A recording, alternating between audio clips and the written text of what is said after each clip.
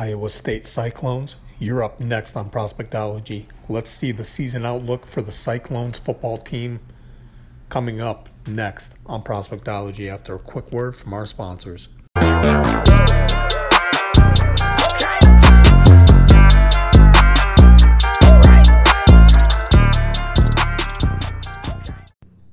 What's going on, all you Prospectology fans? It's your host, Luch, and we're back with episode 106 of season 2 of Prospectology, kicking it off with our college football teams' season outlooks.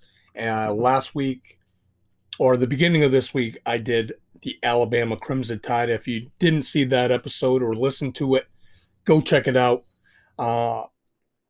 Today, we have Iowa State Cyclones football team doing a season outlook on them today.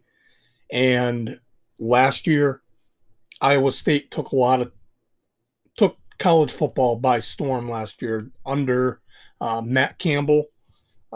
Just incredibly disciplined, and they definitely played for him. And they had a pretty good roster as well. They just couldn't finish it against Oklahoma for the Big 12 title again, even though they did beat them earlier in the year before Oklahoma started to catch their stride and get cruising. But here we go. Key players to look for on this year's Cyclones football team is obviously the quarterback, Brock Purdy, who I figured would have came out last year in the NFL draft, but decided to go back and work on his game a little bit more. But just a quick little scouting report on Brock Purdy. He gets the ball out very quickly. He's very good using his feet to escape the pocket. I love his ability to throw his wide receivers open, put the ball in a place where only his receiver can get it. I love that about him.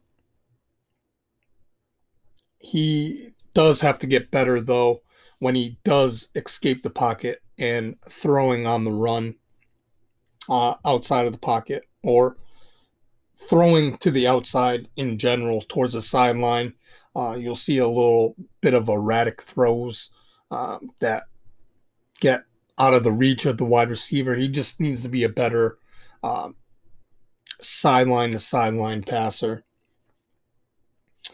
And then when it comes to his game in Iowa State, this was a problem for him all year last year, and what got him into trouble is turning the ball over, especially with Brock Purdy.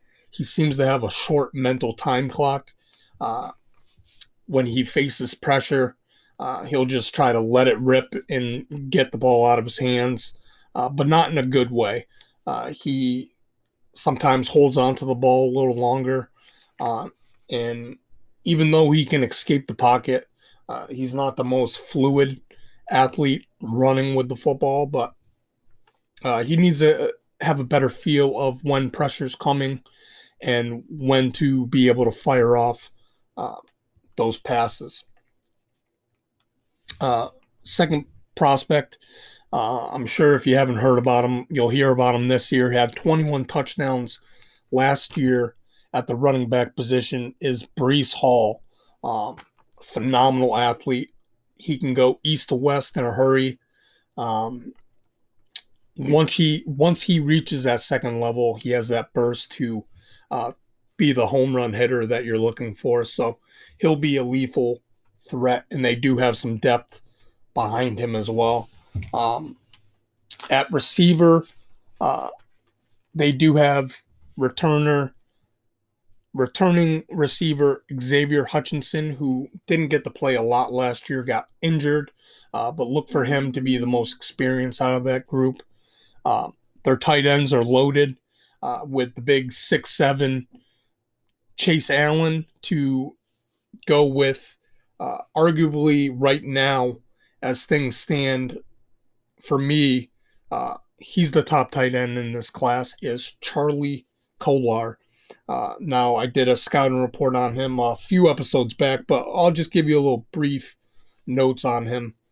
He's very versatile. You can line him up like, on right outside the tackle or outside. I love his ability to catch balls in traffic. He has very strong hands. He's not going to drop too many passes, but speed, and he struggles in man-to-man coverage, and he's not that blazer for a tight end, but he will make most of his catches attacking the middle of the field. Um, doesn't give you much yards after catch ability. As soon as he catches it, as of last year, as soon as he catches it, he's pretty much down unless you give him some space and he has room to uh, gain a few extra yards. But Charlie Kolar right now, way early, is my tight end number one. And we already talked about his line mate, Chase Allen. Now, moving to the offensive line, there are some key players there on the offensive line that should be fairly good this year. They seem to get better and congeal as the year went on last year. But offensive center, Colin Newell, and then veteran offensive guard, Derek Schwager. Now, between the top, their top seven offensive linemen, I believe they have 96 games started of experience. So very good depth there at the offensive line position. Moving on to the defensive side of the ball, uh, arguably their leader and playmaker on defense is Mike Rose, the linebacker.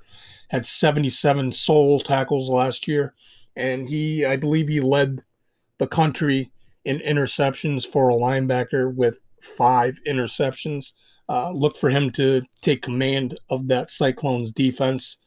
Uh, their linebacker trio is actually fantastic, with linebacker Jake Hummel and linebacker Orion Vance to man the middle of that Cyclone defense. Defensive end, they did lose one of their lethal pass rushers, but yet they do have a dominant one coming back in Will McDonald's, who had 10.5 sacks last year from that DN spot. They just need to find someone to put on the other side of him. At defensive tackle, who I think will have a breakout year, is Ioma Uwarzurike. And he's a big boy, 6'4", about 282 pounds as of right now. Hopefully he can add a little bit more weight, but he is strong. He does not get moved at all. He'll eat up gaps. Can give you a little bit of pass rush, but him at the DT spot, look for him to anchor that defensive line. At the safety position, Greg Eisworth. He's a hard hitter, very physical in the run game. But I'll have more on these players coming out. I'll have I'll have better scouting reports on these players as the year goes by. But um, as a whole, the Cyclones returned 19 of 22 starters, which is impeccable. 12 of their 15 top tacklers, they're back this year on the defensive side of the ball. Uh, on offense, like I said in the beginning, especially Brock Purdy, the quarterback, they got to limit their turnovers. If they can do that, uh, they had one of the better offenses in the Big 12 last year. And on defense, secondary, although kind of young, still learning the position, if they can get more hands on interceptions, I mean, they made a ton of plays last year on the ball, but I'd like to see those opportunities turn into turnovers. They allowed 237 yards per game last year. Not crazy, but not very good. They were able to skate by a little bit. And then depth on the D line, besides uh, Warzarike and McDonald, they have to try to create more depth there. Um, but they did lead. They led the Big 12 last year in run defense, so they might be a little weaker up front on that defensive line. But with those stud linebackers and their safety, Greg Eisworth, Manning, just looking over everything, I think they'll be okay there. They'll be able to get by, especially in the Big 12. That's very uh, offense related. So teams usually have really good offenses, bad defenses. So I think their defense will be pretty good. But they should be up there again for one of the best defenses. But some of the tough games on their schedule, Iowa right off the bat, uh, rivalry game. I don't care if Iowa was terrible last year, which they weren't, but rivalry game, it's always tough. They have to go to Baylor, which Baylor has struggled as of the last couple of years, but it seems like they always uh, find a way to be tough. At Kansas State, that's one of the games I think could go either way. It seems like Kansas City or Kansas State always finds a way to beat or have that one great team, great game against a great team. So uh, Kansas State could be one of those losses. Texas, obviously, Oklahoma State. Oklahoma will be one of the biggest tests. They split last year, but lost in the biggest game in the Big 12 championship. And then West Virginia. West Virginia always seems to take teams by surprise because their defense is pretty good. But and some of the easy ones, I see Northern Iowa. Although Northern Iowa is one of the teams to beat in the FCS, I don't think with the talent on Iowa State's team that there'll be any trouble.